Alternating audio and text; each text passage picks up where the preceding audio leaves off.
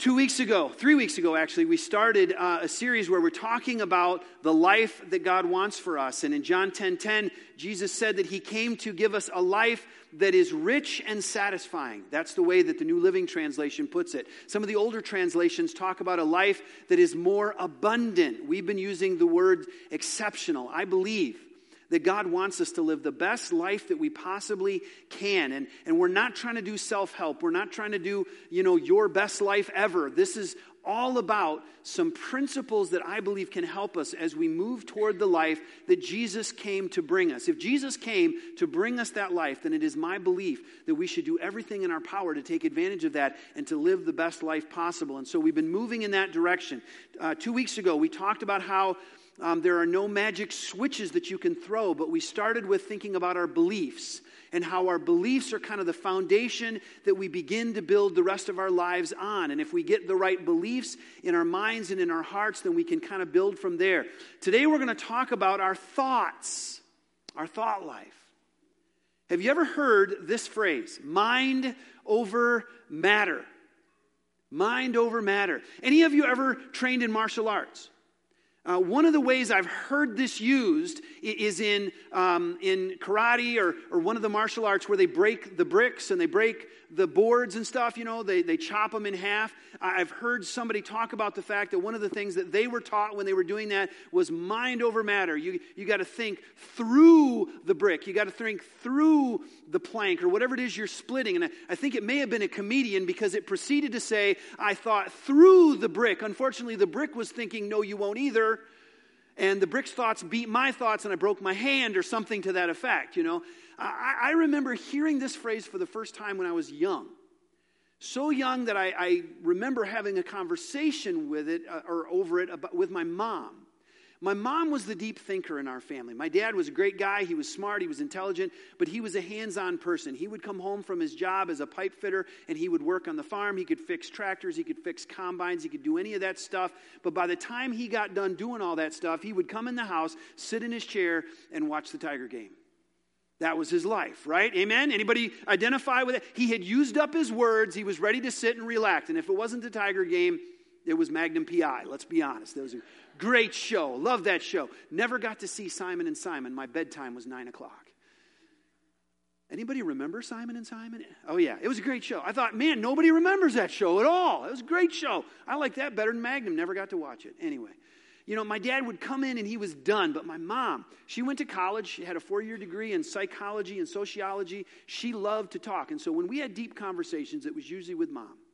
And I can remember one time, this whole concept of mind over matter came up, and she thought it was a bunch of hooey. She thought it was bunk. She just didn't agree with it. She said, the whole idea that you can change the exterior or change the world just by thinking good thoughts or thinking thoughts is ridiculous. You have to act. If your thoughts never become actions, then nothing will change around you. That was her philosophy. And so the way that she interpreted the way people were sharing it, she didn't agree with it. Now, I interpreted it very differently. I know what I was believing, man. As a young kid, I was believing, man, if I think about it, I can have it. I'm all over that. And actually one of the things I frequently thought about was, Mom and Dad are going to change my bedtime. Mom and Dad are going to change my bedtime because I want to see Simon and Simon. Just once in my life, I'd love to be able to watch that show without having to sneak and watch it through the crack in my bedroom door, which I could almost see the TV, but I could certainly hear it. Anyway, I thought a lot about that. I thought, man, if I could think it and it'll happen, that would be awesome. That would be so incredible. And so I started thinking as hard as I could, I don't want to go to school. I don't want to go to school. It didn't work. I can tell you, it didn't work. Another thing I thought of was, I'm going to win the Publishers Clearinghouse sweepstakes. And I thought a lot about that one, man. I had every dime spent, man. Every dime of that jacket. I think I've told you before, my parents would throw those things in the trash. I would pull them back out, fill them out to the nth degree. I even ordered magazines one year. Imagine my parents' surprise when they started showing up along with the bill. That was not a good day. Mind over matter. I'm not going to get a spanking. I'm not going to get a spanking. It didn't work. It didn't work at all. But as a kid, you think something, if I can think it and it becomes reality, that's like a dream, isn't it? That would be awesome if it really worked that way. I mean, think about the things we could fix in our world. As I think about, man, if I could think of anything and make it happen, I would think a lot about world peace, wouldn't you? I would think a lot about the leaders in our world deciding to stop being so foolish and fighting with each other and just get along for once, right? I would try to think hard about countries reconciling their differences and getting over their problems so that people have to stop dying in wars. Wouldn't that be awesome? I know I'm thinking pretty big, but maybe we should begin a little smaller. Maybe we should just think about peace in our own nation, for crying out loud. I would think hard about people beginning to listen to each other and understanding each other instead of just shouting things at each other, or worse yet, posting things about each other. I would think of some really big issues. I would think about how to end hunger and poverty. Wouldn't it be awesome if somehow all of the food that we waste in this country could somehow magically just appear in the homes of people who are hungry all over our world? Wouldn't that be awesome? Because, friends, we waste enough food in this country to feed probably half the world, I've got to imagine. It's unbelievable the amount that we have that we could share, and yet it just seems like nobody's smart enough to think of that. I would love to think about some of these big problems in life and just see them disappear.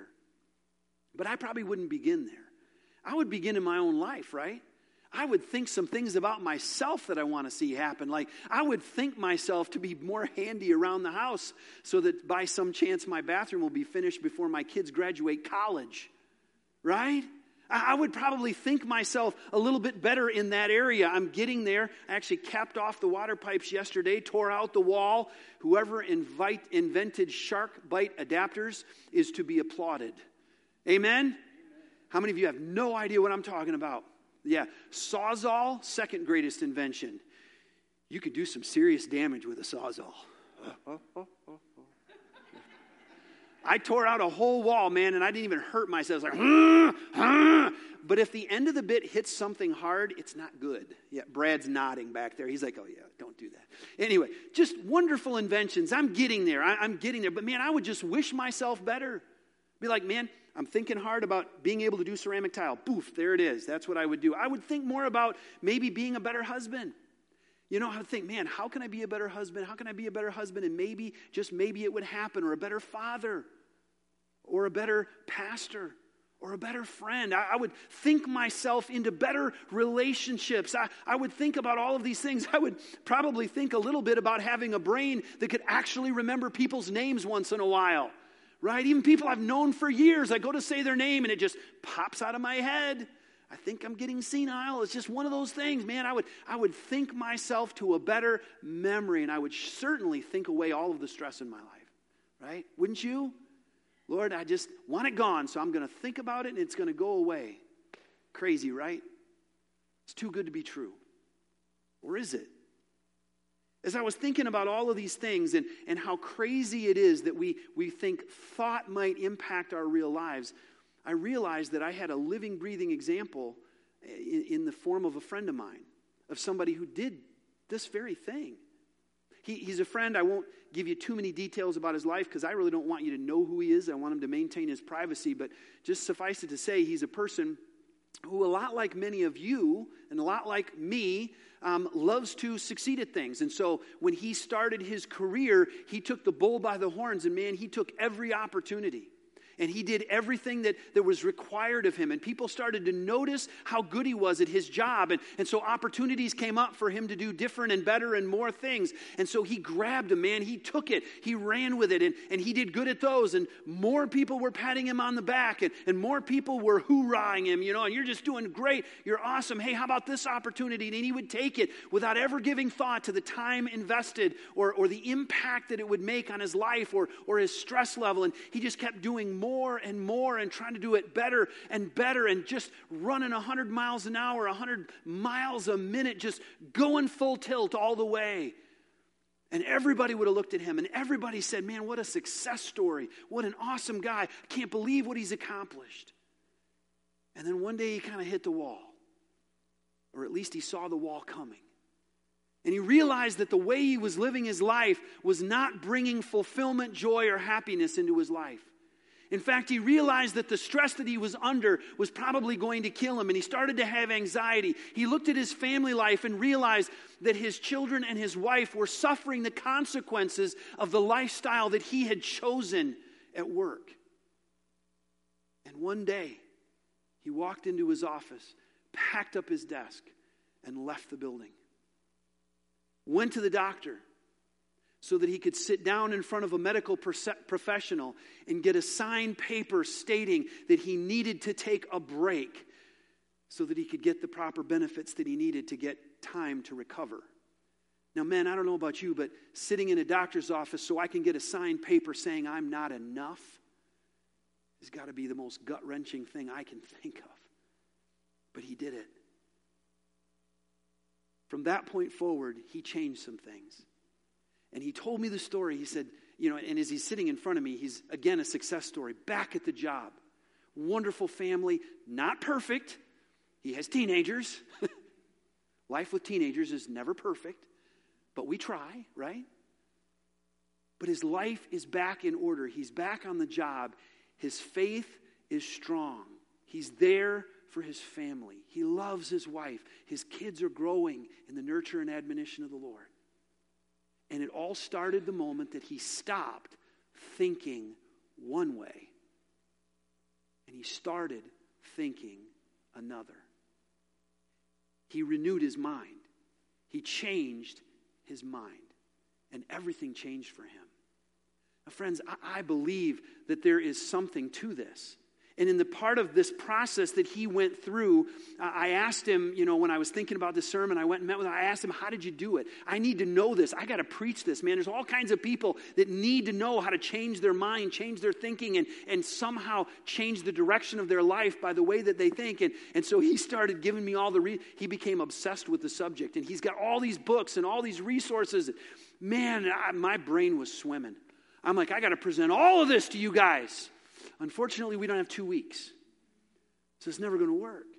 But suffice it to say, he ran into a couple of resources that were especially helpful for him. And one, ironically, was a Christian lady who's a doctor, who's a research scientist, and also an expert in learning styles and that kind of thing. Her name is Dr. Caroline Leaf, and she wrote several books. Listen to this quote. I want to share this quote with you from one of her books. It's just a summary statement, so listen carefully. She says, as we think, we change the physical nature of our brain. As we consciously direct our thinking, we can wire out toxic patterns of thinking and replace them with healthy thoughts. New thought networks begin to grow. We increase our intelligence. I did not know you could increase your intelligence. Man, I would have started working on this a long time ago, amen? I don't like being like this. I would have loved to have been able to bump it up a few points. Anyway, we increase our intelligence. I lost my place now. We increase our intelligence and bring healing to our brains, our minds, and, listen to this, our physical bodies. It all starts in the realm of the mind, with our ability to think and to choose. The most powerful thing in the universe after God, and indeed fashioned after God. She is one of many researchers who's beginning to discover that the way that we think, the thoughts that we have, can actually change the physical makeup of our brains. That can actually change the chemical reactions that take place. And I don't even begin to understand it. I'm not going to try to explain it. But it even gets into the point of advanced physics. The things that happen in our brains and the synapses basically are amazing. And when we think of things that are good and positive, one thing happens. And when we think of things that are angry and negative, another thing happens. Our minds and our brains change as a result of the way we think. I even read one study that claims that most back pain, of all things, actually begins in the brain. I don't know if I buy that yet, but it's an interesting concept, right? Change your mind, change your life. Maybe there is something to it. Now, before you get all accusey with me and say, now, Pastor, you're just going to talk about psychology today? Happy thoughts, happy life? Is that what you're doing? Let me tell you where the inspiration came for Dr. Leaf to pursue her research. Because when she came out of college and when she started her career, she came into an age where basically people believed that once the brain was damaged, you couldn't correct it, that your brain never changed. You were pretty much had what you had at birth, and that's what you had at the end. Intelligence, all that stuff was set from the moment you started. This woman didn't believe it because she saw people change in her clinic. And so she started doing research, and it was all because of one scripture. Let me share that scripture with you. It comes from the book of Romans, which is, of course, Paul's letter to the church at Rome way back in the day. Romans 12:2. Some of you have heard this before. It says, don't copy the behavior and customs of this world, but let God transform you into a new person by changing the way you think. Now, the way I've always read that passage, I always read it as change the way you behave, right? Because Paul starts out by saying, don't copy the behavior and customs. I'm like, oh, it's all about morality. Paul doesn't want us to be naughty like other people are naughty. It's all about the morality. And so when I came to this thing about thinking, I never even made the connection. What Paul is saying here is that God, eternal God, the one who created us and the one who knows what's best for us, has the ability to transform you into a new person by changing the way that you think. It starts in the mind. I thought that was fascinating, since the research that scientists are finally able to do because of our technology are now starting to prove exactly what the Bible says. Isn't that exciting? It's more exciting than most of you look right now. Jeez, I got all excited about that. All right, going on. He says, now I'm on the wrong scripture for crying out loud. Then you will learn to know God's will for you.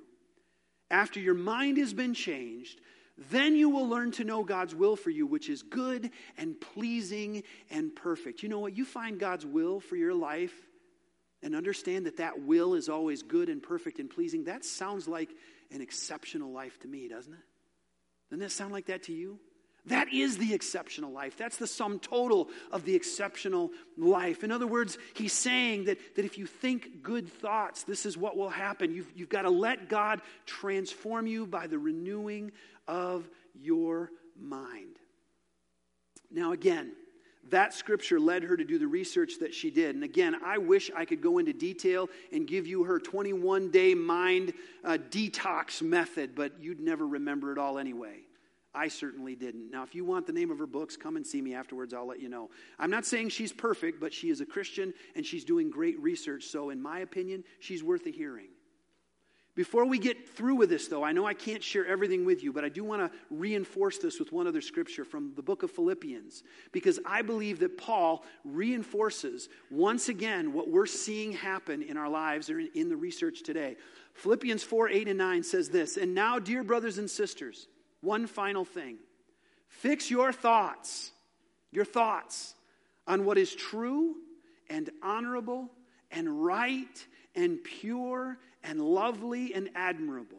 Think about things that are excellent and worthy of praise. Keep putting into practice all you learned and received from me, everything you heard from me and saw me doing. Then the God of peace will be with you.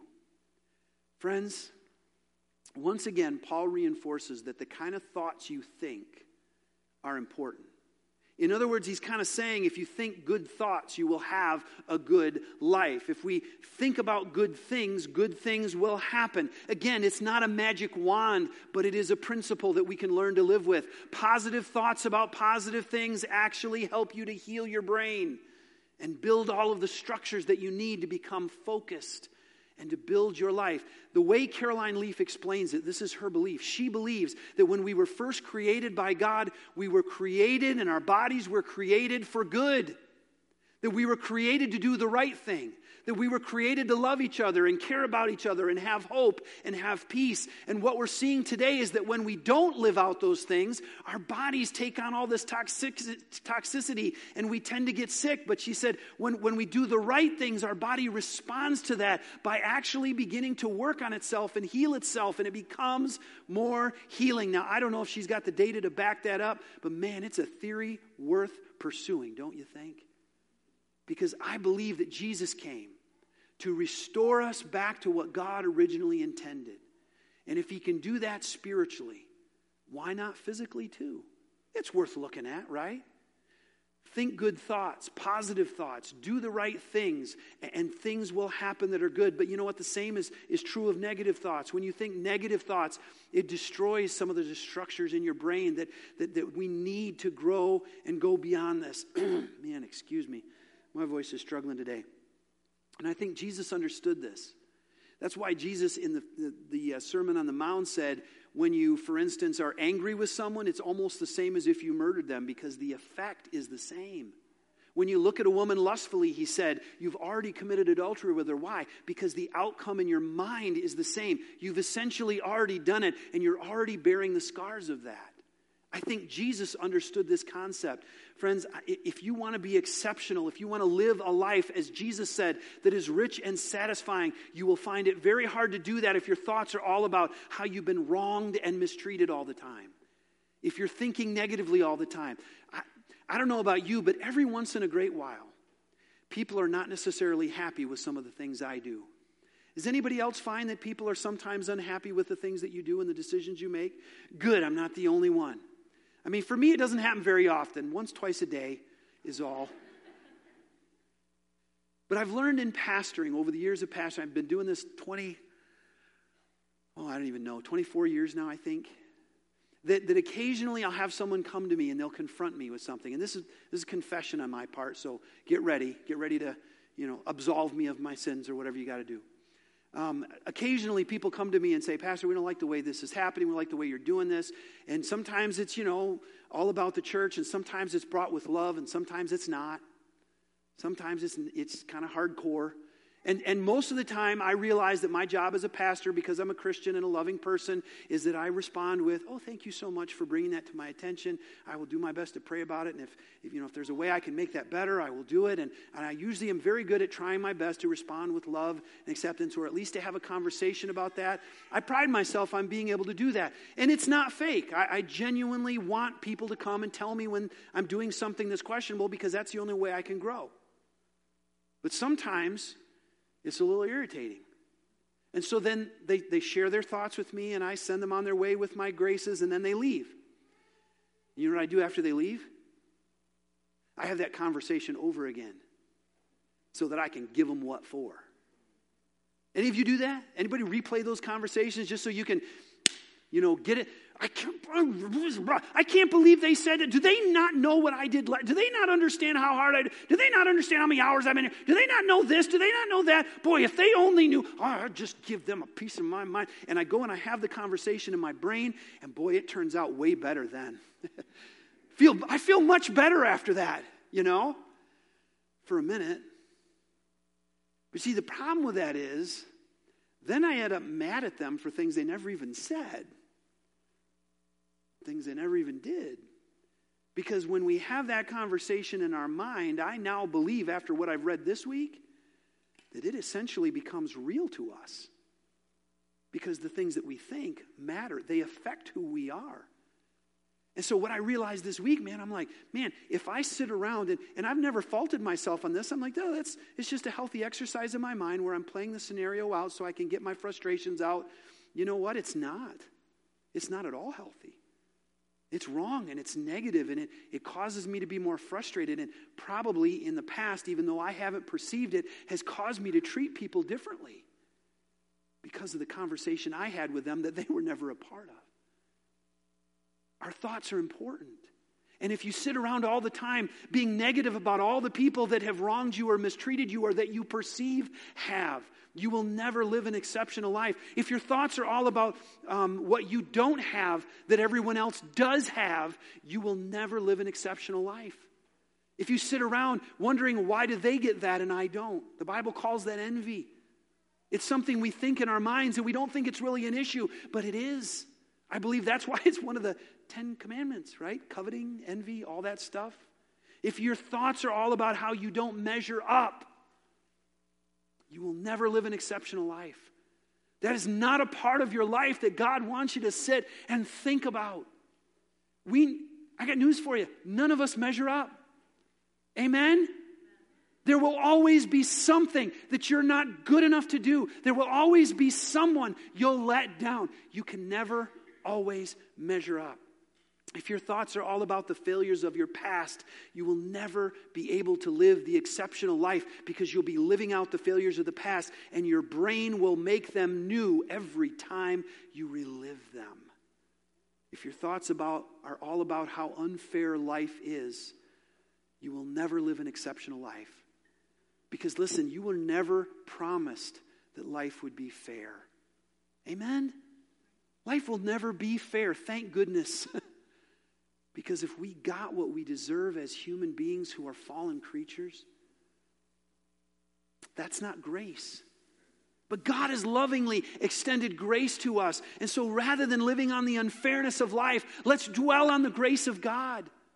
Instead of dealing with the wrongs that have been committed against us, let's think and encourage ourselves with all the things that people have done to encourage us. Let's dwell on the things that are positive and not on the things that are negative. We need to find a positive in every situation. Listen, friends, I'm here to tell you, I've seen marriages go down because one party or the other, or maybe both of them, failed to see the good in the other person. You see, when we're dating, we're really good at seeing the positive, aren't we? Wow, she's good looking, and wow, she's so nice, and wow, he's so funny, and wow, he's a nice guy, and all that. And then we get married, and it seems like all of that good begins to disappear, and we start seeing each other's faults a lot more clearly. Now, I'm here to tell you that if my wife decided to dwell on my faults and to think about those all the time, there ain't no way she'd still be with me after 30 years. Or if she was, she'd be up for sainthood. Because I got some faults, my friends. Just ask her, she'll tell you. But I believe that the reason she still loves me is because she's chosen not to see just my faults. She does remind me of a few of them every once in a while. She chooses to see who I could be and who I can be in Christ because she sees the positive. My house is another example. It's a terrible house. Just ask me, I'll tell you. When I bought the thing, I thought I'd won the lottery. Everything was wonderful, all was good, it was great. And then we noticed some leakage around the chimney and the ceiling. And then our one drain line going out the bottom of the house started backing up into the bathtub. You ever seen kitchen water back up into a bathtub? That's nasty. And then all these other things, tiles are falling off the walls in our shower, and this and that and the other thing. All of a sudden, the house is a mess. And you know what? There have been times I sat there thinking about how nasty our house was, and I said, honey, we're never owning a home again. If we ever get this thing fixed, we're renting so somebody else has the headache forever. We'll rent in heaven if we have to. We're never owning a home again. Terrible house.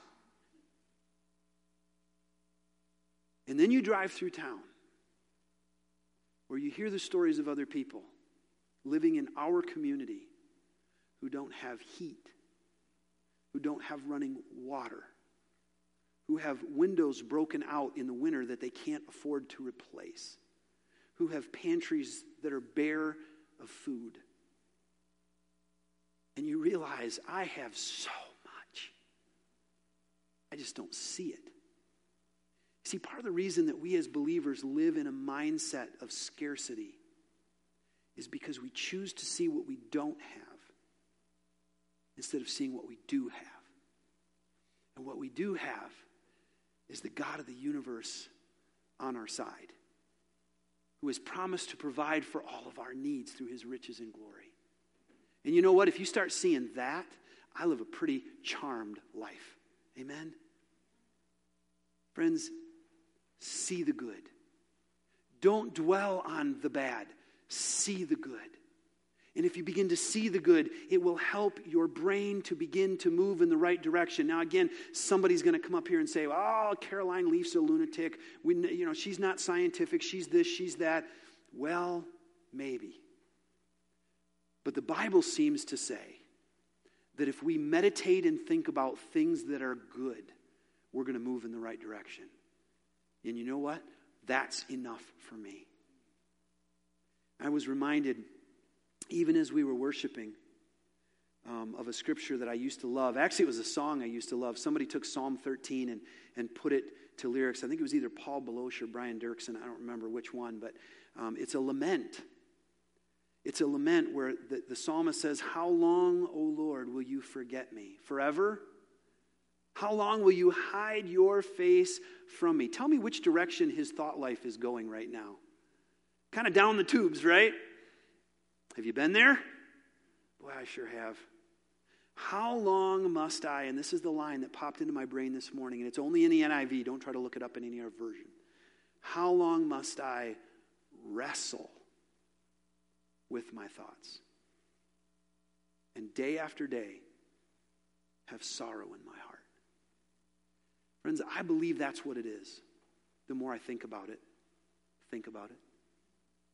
I believe we are wrestling in this day and age with our thought life. And the world around us is trying to capture it. The world around us wants to take everything that we think and make it negative. Watch the news. Okay? Look at social media. Everything around us is trying to change our thought life and show us everything that's wrong with the world so that we will react and respond and buy their stuff. I'm here to tell you, wrestle with your thoughts. Don't let them go in the wrong direction. Work hard at thinking the thoughts that Paul says will be helpful. Meditate on the things that are positive, that are hopeful, that are full of peace, that are full of love, that are full of joy. And as you think about those things, I believe it will begin to produce the fruits of Spirit in your life. And you will find the will of God, that good, perfect, and pleasing will that will lead you to a life that is better than you could have had. A life that we will simply call exceptional. Let me pray for you. God in heaven, I thank you for, again, the patience of these people who are here long past the hour and yet so patiently listening. Lord, I believe that our lives have been hijacked to some degree by the enemy because we've been taught that if we just think it, it's not really that big a deal, that our thoughts are private, they're only us, and they really don't matter that much. But Lord, I pray that you would help us to see from these letters that Paul wrote, from Romans and then Philippians, that what we think about matters, what we dwell on in our minds matter. Even King David in the Psalms wrestled with his thoughts and fought against those thoughts and had to deal with, Lord, so much as he was fleeing from Saul in the wilderness, hiding in caves and watching his men being defeated as he went. I would imagine he had a lot to be negative about, and yet, Lord, the end of that psalm says that he will put his faith and his trust in you no matter what. That he would trust in your unfailing love. And Lord, if there are people here this morning that are wrestling with a thought life that is not pleasing to you, that only sees the negative and never sees the positive, that only sees the despair and not the joy, I pray that you would help them, if nothing else, to be able to put their faith and their trust in your unfailing love, believing that you can help them to wade out of the murk of a clouded mind. Father, we want to be the best that we can possibly be for the sake of your kingdom. Help us to get there as we follow you and follow your plan. In Jesus' name we pray. And all God's people said, amen.